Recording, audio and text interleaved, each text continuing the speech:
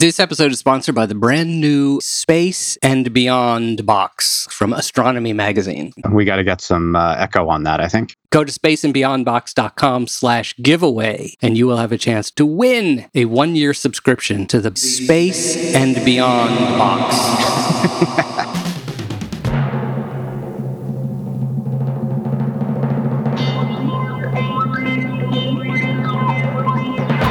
Welcome to What the If. I am super pumped for today's episode. How about you, Matt? That's a really long name. Matt Stanley, professor of the history of science, and you are at New York University. Mm-hmm. My alma mater as well. As it is for all right-thinking people. Yep. And left-thinking.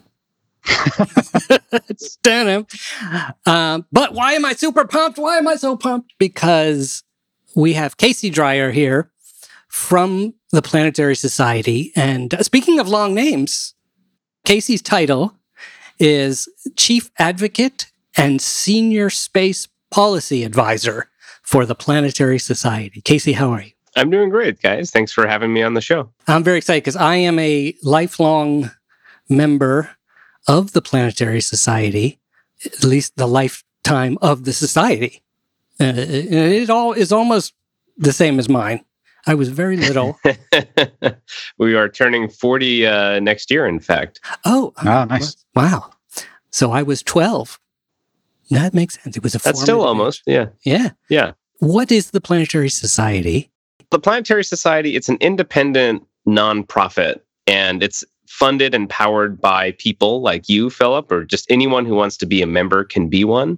And the idea is that we want to bring people to engage with space, to create more exploration, more space science, search for life, and then really critically defend the Earth from things like asteroid impacts. Anyone can participate in this great joy of exploration. And the Planetary Society was founded in order to bring people together for that common cause. It's a great organization, yes, in my humble and completely independent opinion. Exactly. And one of the founders was Carl Sagan. Indeed. When Cosmos was on TV, or right after Cosmos came out, it was the idea of Bruce Murray, the other co-founder, who was one of the directors of JPL at the time, which is kind of wild when you think about it. He was the acting director of the Jet Propulsion Laboratory, also a professor at Caltech. And they had seen what they thought was a very tepid public response to the landing of Viking, Viking 1 and 2. Yeah. And that was actually one of the reasons. On Mars. Yes, in 76, I believe. And that was one of the reasons they pursued Cosmos, was to try to make people aware of this incredible opportunities that NASA was still doing. And then the idea is to say, what if we built basically some sort of a civic action group, a way to have people from a grassroots organizational perspective become engaged in space as well, and not just become passive participants or passive recipients of what's happening out there. And so that was one of the genesis behind the Planetary Society. Huh, cool.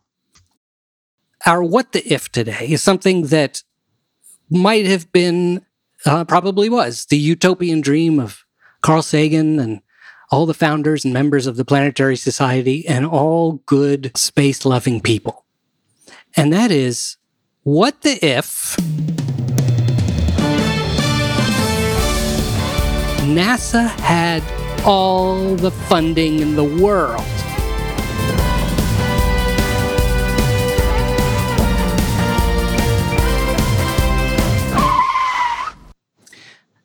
I'll pull back from that. I got too excited.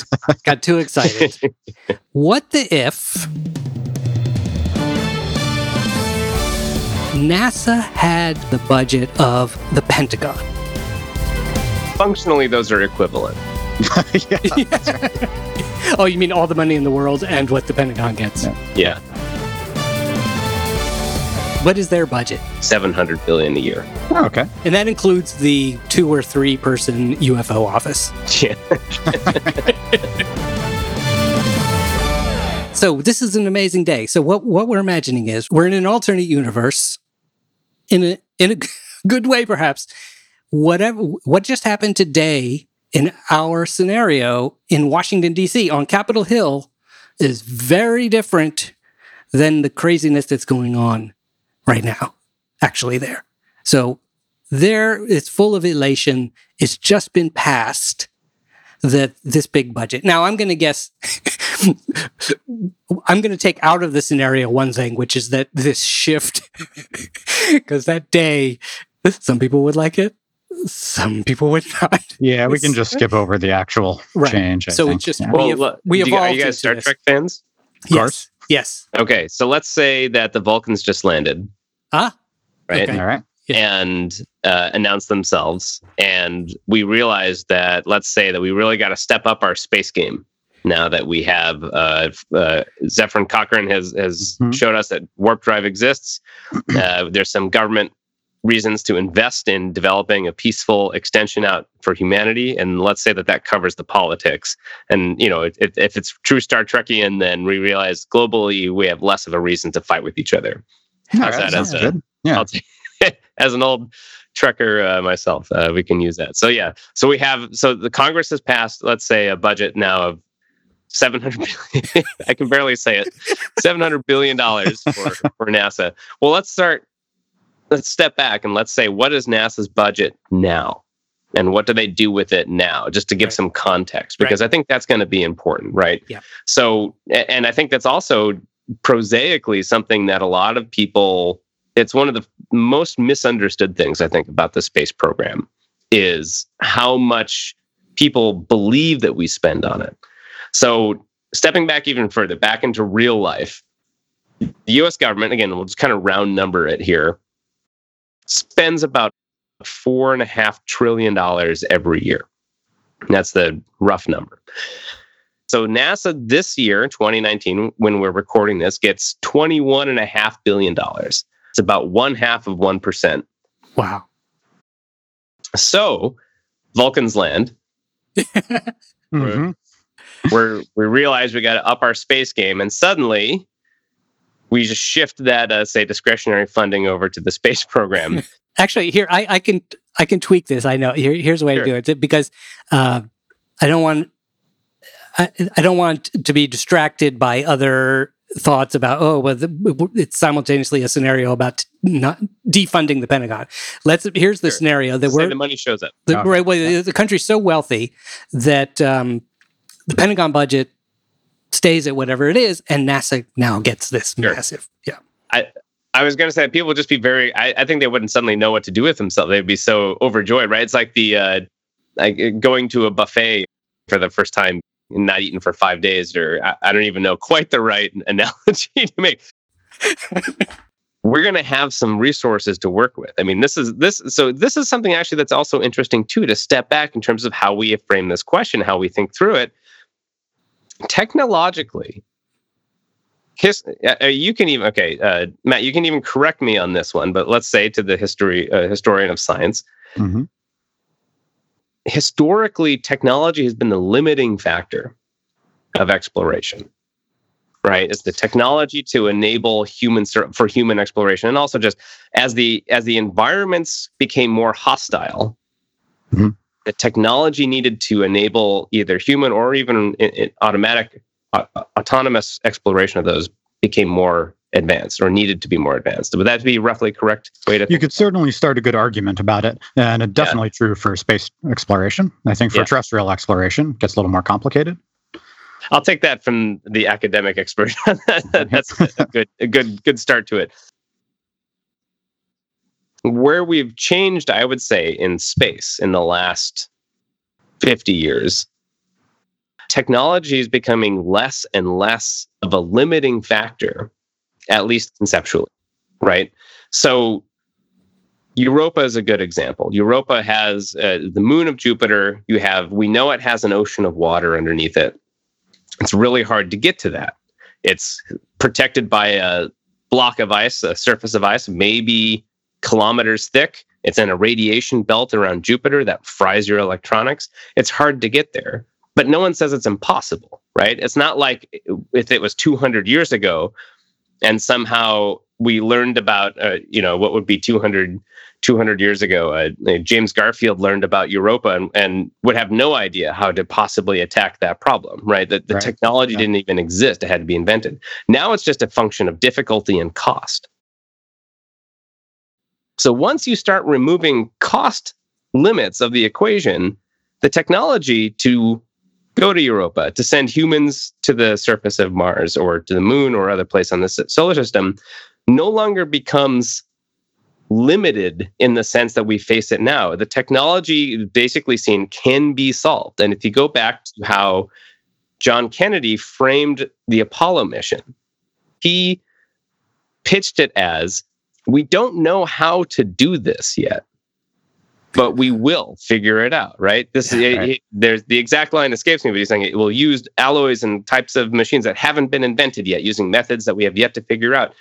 And they did, right? It was an engineering problem that had a clear path of development.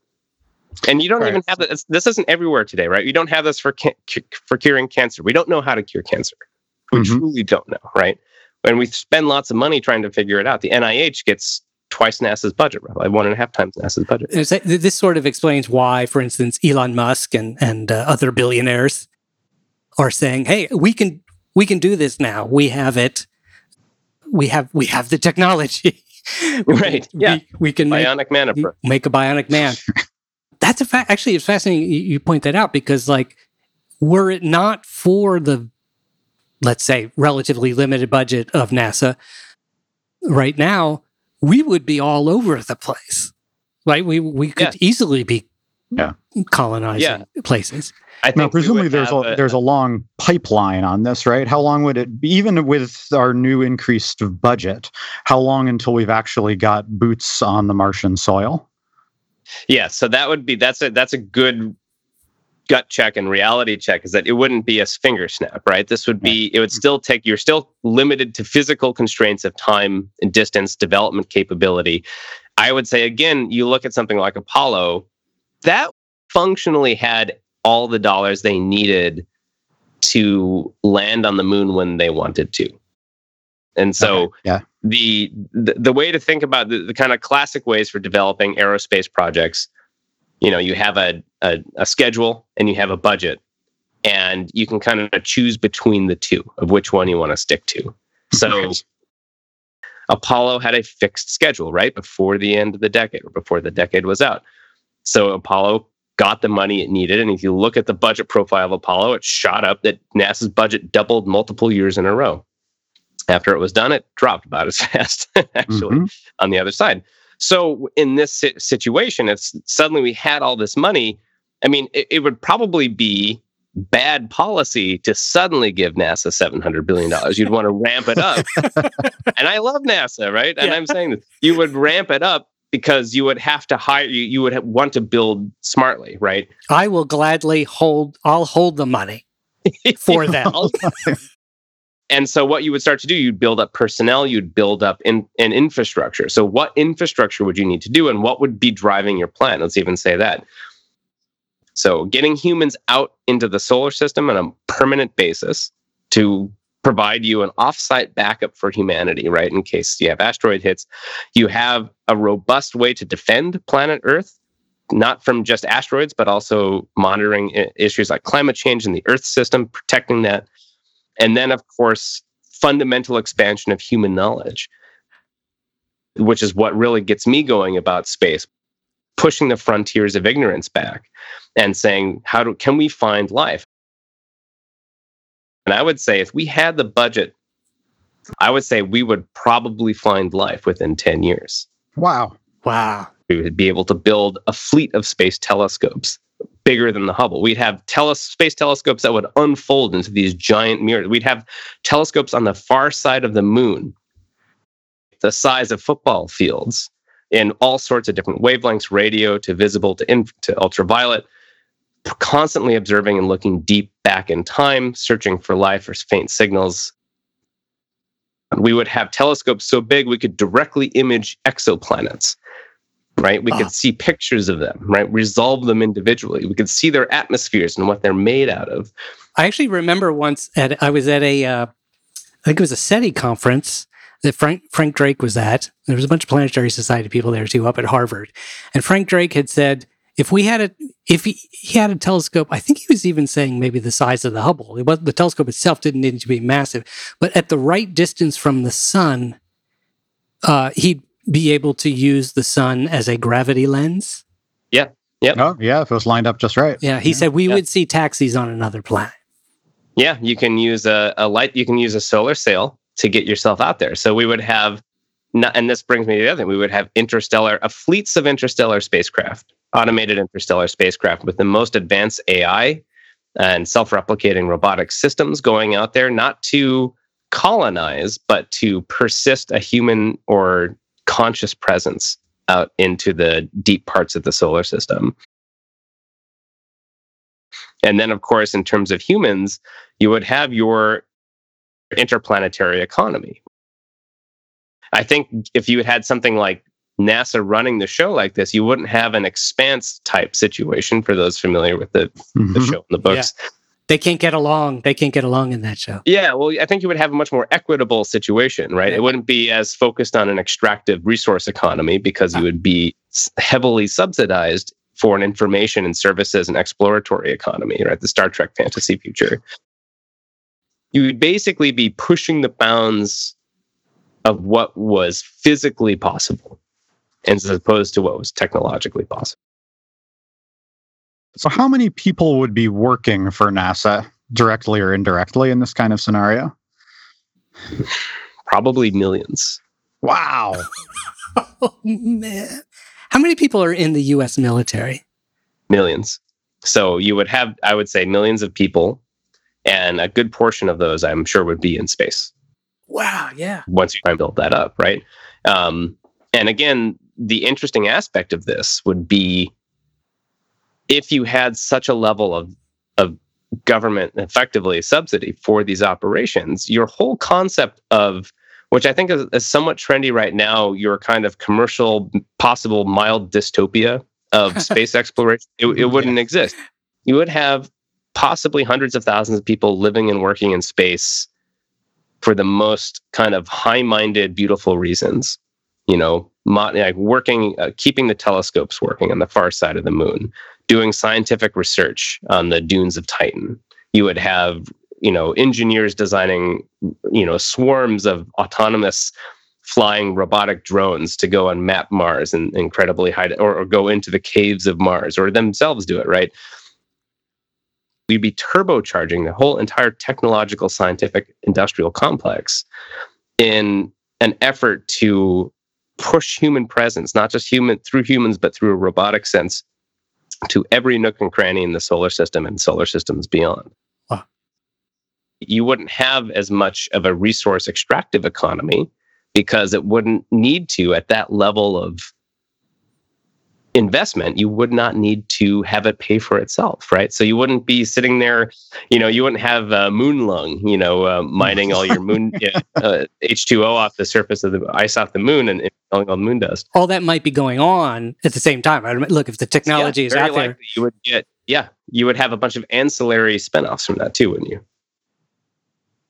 One of the most amazing part of so many amazing moments during the day of action we got to do it for the Planetary Society up on Capitol Hill was we got to hear Jim Bridenstine, so the head of NASA, speak to us. And he used an interesting expression speaking about this new way of working with commercial space, partnering. And he said, at some point, we hand off the keys to low Earth orbit and we move beyond. And NASA keeps pushing. Huh. NASA's the one that's out there sort of surveying, the frontier, basically. Like Lewis and Clark exploratory mission. You could have an actual Louise and Clark. Right. Yeah, I mean, good. Absolutely. And I think the plan with commercialization now, I think a large part of that is a function of NASA's limited budget, right? So they want to hand off some of these things. They don't have to keep paying for it. But if you want to take the Pentagon, interesting, again, kind of a Pentagon connection to this. Obviously, the Pentagon outsources a lot of what it does. But something that it does subsidize is grocery stores on bases throughout the world that provide affordable groceries, like you can get your Kellogg's cornflakes at your base in Tokyo or Japan or whatever, and they're specifically focused in high cost of living areas around the world for service members who live on the bases. The Pentagon spends something around $1.5 billion a year for those grocery. There's a term for them. I'm just calling them grocery stores. I'm forgetting exactly, but they haven't spun that off to just let the commercial operators of grocery stores serve, right? So when you have those types of resources, you get to choose what your values are for how you expand out into these areas. It's a value that we consider when we have a volunteer armed services, that we treat them with respect because they take that on themselves. They choose to be there. Yeah. And that fundamentally changed over the course of our history, how a nation treats its soldiers, I think, in terms of what a volunteer army used to be treated like compared to how we have much more built-in respect for the people who choose to serve. Going into space, you can choose your values if you have that kind of resources to say, what type of experience in life do people, what do we want people to have there? Here's what's interesting.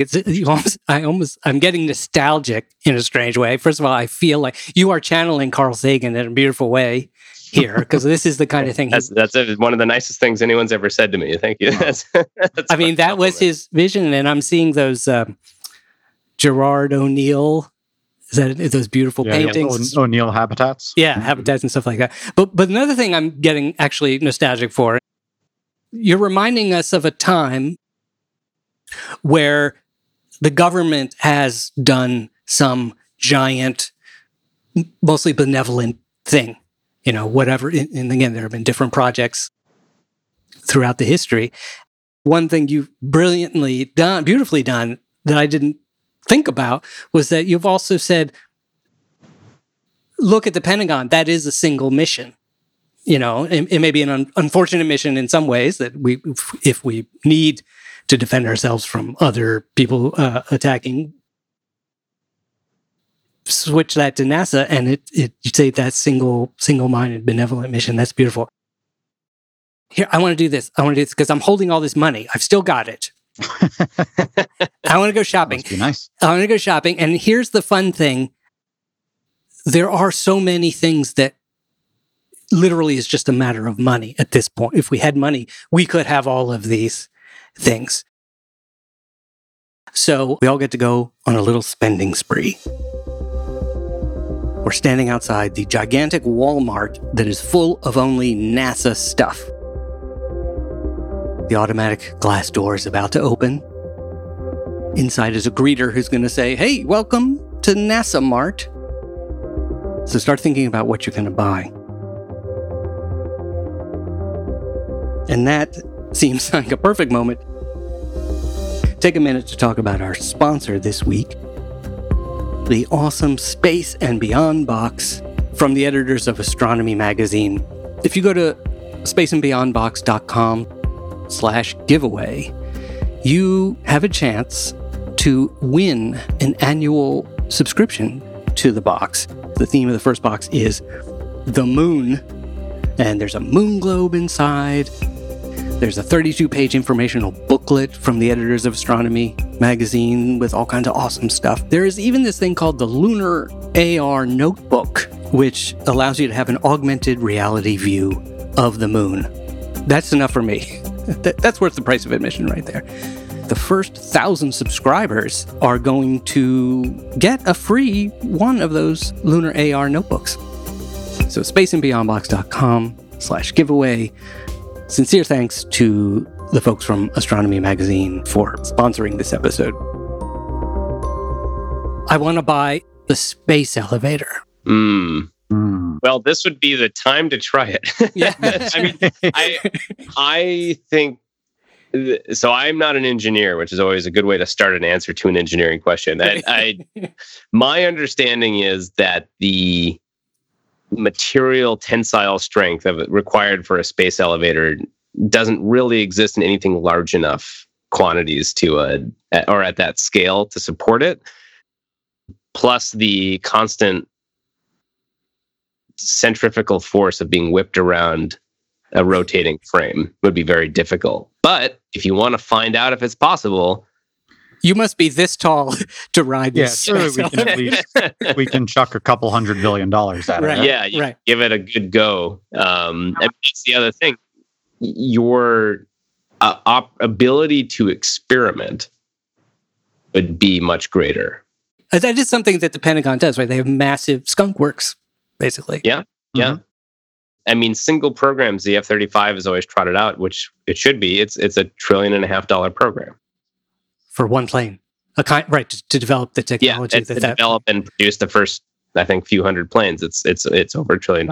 And, right. That's, as we conceive now, a pretty luxurious NASA human mission to Mars. Amazing. Okay, now, before I hand it off to Mac, I am, for myself, going to buy a yacht, and it is going to be a solar sailing yacht.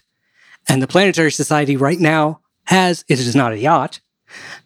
It's a little bit smaller. Like a golf cart. But the payload is smaller at any rate. Yeah. Right? But the light sail is still going? Still going good? It's still going. Yep. We just got some pictures downloaded, and you can listen to it. You can still fly over. You can listen to it on your ham radio or a local antenna. Perfect example of what, with a nonprofit motive, like you have a nonprofit organization, was able to take some money. People pooled their money together and took a very long time, and they put that together. What is Mac going to buy? Disneyland Venus. Oh! I hope it's floating in the clouds and not on exactly. the It's not going to be so much fun on the surface. Oh, that's a great idea. Yeah. It'll pay for itself. Yeah. Right. I mean, I do like how you just completely abandoned the nonprofit motive and went full on Disney. I mean, Disney's going to own everything within the year, so why even wait? If you extrapolate that line out. But I'm a huge fan of Disney, so that would be very exciting. And what about one other thing? What would you buy? What's your stocking stuffer? Europa submarine. Fantastic. Take that, James Cameron. Matt's going. That ocean is something like, I think, 80 kilometers deep. So like a factor of 10 deeper at some spots than the deepest spots on Earth. Nice. Again, another example, by the way, of like where there is a profit motive in our current, in our capitalist system. We've learned how to drill. That's one thing America does well. We can drill. I imagine that's somewhat a technological problem, but also with enough money. Think of the spin-offs you would have. Yeah, literally spinning off. Right. Yes. Nice one. Yeah. Casey, what are you going to buy? Oh gosh, where do I start? Fund. I should say fund. For fun. Well, here's what I would do for fun. It would be, let's just take as a predicate the Search for Life stuff, all the other stuff I just mentioned. I have a fanciful notion of, we talk about, and Elon Musk has actually said this quite nicely about not letting the light of consciousness get extinguished.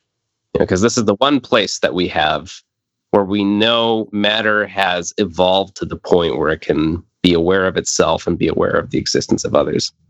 And that's a pretty precious thing, right? We have one data point for that, or of a location at least. Think about that. If you really want to preserve the concept of consciousness, we can step beyond our own anthropocentrism, and say, maybe we should have some sort of, I would say, if we had this kind of money, do a massive development program for a general AI to send out a fleet of them into interstellar space to spread the consciousness, concept of consciousness. And particularly with, you could explore it and say, maybe it can be self-replicating robotic systems. Maybe it can contain instructions for maybe things like DNA or human stuff. Do you want them to be emissaries or explorers? To be able to send that out and have that it'd be the ultimate upgrade to the Voyager golden record. Because you would have the idea of consciousness sent out into interstellar space. And no matter what then happens to this Earth or even our sun, there would be some record of matter organizing itself into a self-aware sentience preserved without having the body our fallible biological bodies messy aspects to sustain over the eons. That's kind of that's what I would put that'd be my that'd be pretty cool. Eye in the sky one. That is beautiful. I love that you say Elon Musk sort of was thinking along those lines. I love that here's a guy who has an enormous amount of money and he's already thought of something that he wants to do that's like way beyond. That's too expensive. It's so far down the road. But that's why he's a visionary. Well, the interesting thing too, this is a good reminder. We're talking about scales of funding here that even the wealthiest individuals can never match, right? And that's always a good reminder. We talk about, Elon Musk, and then of course Jeff Bezos at a different scale even than Elon Musk. One of the richest, the richest person alive, maybe top 10 ever. Jeff Bezos could fund NASA independently for 5 years at his current, and he'd be broke. Oh wow. Totally different order of magnitude. Yeah, still magnitudes of government resources still far outstrip the possibility of the individual. And this is one of the reasons why, I'm still at my heart policy and citizen engagement with space and your own government. It's because if you can direct those resources or even a fraction of them into something you truly believe in, you can make an incredible difference, particularly over time. So it's a good way to engage. And this is why we do things like the Day of Action. Yeah, what people can do when they come together. Yes. NASA, I think, is the only government agency, mostly aside from the military, where you can see people wearing their logo all over the place. That's true. Yeah. You don't see people wearing, Department of Commerce. Yeah, exactly. Department of Commerce. Right. Exactly. Those guys can afford better anyway. Yeah. But I would say also, you can't join NASA, but you can join the Planetary Society and connect with scientists and fellow enthusiasts. Yeah. Every society member that I've met, and Philip, you too, you look at a picture of Saturn or something from Cassini, and you just stop and you just have that feeling of awe inside you. Carl Sagan was so eloquent about communicating the idea that the exploration of space isn't just about making money or pushing the boundaries or doing something cool technologically or having an adventure, but it's fundamentally about the relationship of the individual to the infinite. How do we engage with something so vast and fundamentally alien? We can approach that with excitement and joy, finding out what's out there just because we want to know. I've talked a lot today about politics and policy, but if that's not your thing, we have a great outreach and education effort that's led by my colleagues Emily Lakdawala and Jason Davis to really break down what are the latest missions happening in space right now, what are they trying to find, direct communication from the scientists on those planetary exploration missions. If you like the idea of investing in projects, we try to find interesting projects that we could crowdfund that sit in between, basic research and what NASA's willing to invest in. How can we get things across the finish line into something viable? So a good example of this, LightSail. Well, that was a CubeSat solar sailing spacecraft that existed only because people around the world decided to invest in it. We had a project called PlanetVac, a very low-cost sampling system that we can try to suck up the surfaces of other planets to bring back to Earth. Usually that's a very expensive, complex process. We helped invest in that, and now it's going to be flying on a mission to the moon in the next couple of years. So there's a number of ways you can engage with this. You mentioned Day of Action, so let's give a little hat tip to that. What is the Day of Action? Philip, you were there with me last year. I go out, Planetary Society staff puts this together. We book all of your meetings with members of Congress in their offices. We have special events. Last year, you guys got a special treat. You got to meet the NASA administrator who gave you a special talk. We had other meetups and opportunities to engage. It's really fun, and it does literally make a difference. Multiple studies actually show that the best way to influence your member of Congress, particularly on an issue like space, where people tend not to have a strong pre-existing partisan slant, show up in person. They take that very seriously. Huh. And we had about 100 people join us last year. That was really great. We're hoping to beat that record again this year. It's February 9th and 10th. We have a full day of training, so you're not walking in cold. You're going in with other members of the society. It's fun. I think, Philip, you had a great time meeting other members. Oh, yeah. I did, certainly. Yeah. And you can sign up or learn about it more at planetary.org/day of action. Right now, you can sign up anytime from now until February 1st, I believe. Yeah, it's an amazing thing. I remember the training sessions itself was actually, I just wasn't even thinking about the training sessions. I was glad there is training because I was nervous. I was like, I don't know what to do. I thought, okay, they'll train us. And I don't even know that training is the right way. It's training and something else. It's like training and enlightenment and knowledge. It's like, you learn so much. I want to pull that quote. You walk out of there, I'm willing to bet, Philip, you're in the top 1% of space policy experts now in the entire world based on a training opportunity. You are quite familiar with the process, having done it in person. Even if you think you hate politics, space politics will tend to restore some of your faith in the system because it tends to be a very rewarding experience because it's not infused with that level of partisanship that we tend to associate it with. Nice. That is an interesting note about politics. Literally, I made some kind of political joke. It was literally a joke, whatever, on Twitter. But one of our audience members actually sent me a message and was like, "Oh no, you're not going to be the one thing I love about the show is that it's not political. It's about science. It's about the future. It's whatever. I don't want it to get partisan or whatever." And I will say that again, one of the amazing things about the Day of Action experience was we met with representatives from all across the political spectrum. Mm-hmm. And my meeting with one particular representative who was like really from the opposite end of really far on the opposite end of, let's say, the spectrum from me, we totally come together on NASA. Yep. Yeah, that's great. Planetary.org is the website, and you have a Twitter. I am on Twitter, Casey Dreyer. But I also have, can I plug my own podcast while I'm on yours? Yeah. As part of Planetary Radio, a weekly show, I do a monthly podcast called Space Policy Edition. It's a monthly show. You can find that on planetary.org/radio. We go into the history of space, the policy of space, the current politics. We have guests on, experts all over. And it's, I would say, the top-rated show in terms of space policy on the internet. But I think I don't have much not too many competition, too much competition in that group. Thanks again to our sponsor this week, the awesome Space and Beyond box from Astronomy Magazine. I got excited. Go to spaceandbeyondbox.com/giveaway. And that giveaway is important because you can enter to win a free annual subscription to the Space and Beyond box. That's great. spaceandbeyondbox.com/giveaway. When we think about what's coming up next, coming at us, all the potential topics, the potential ifs, we are very nervous. And so we scream the name of the show. All right. Here we go. What the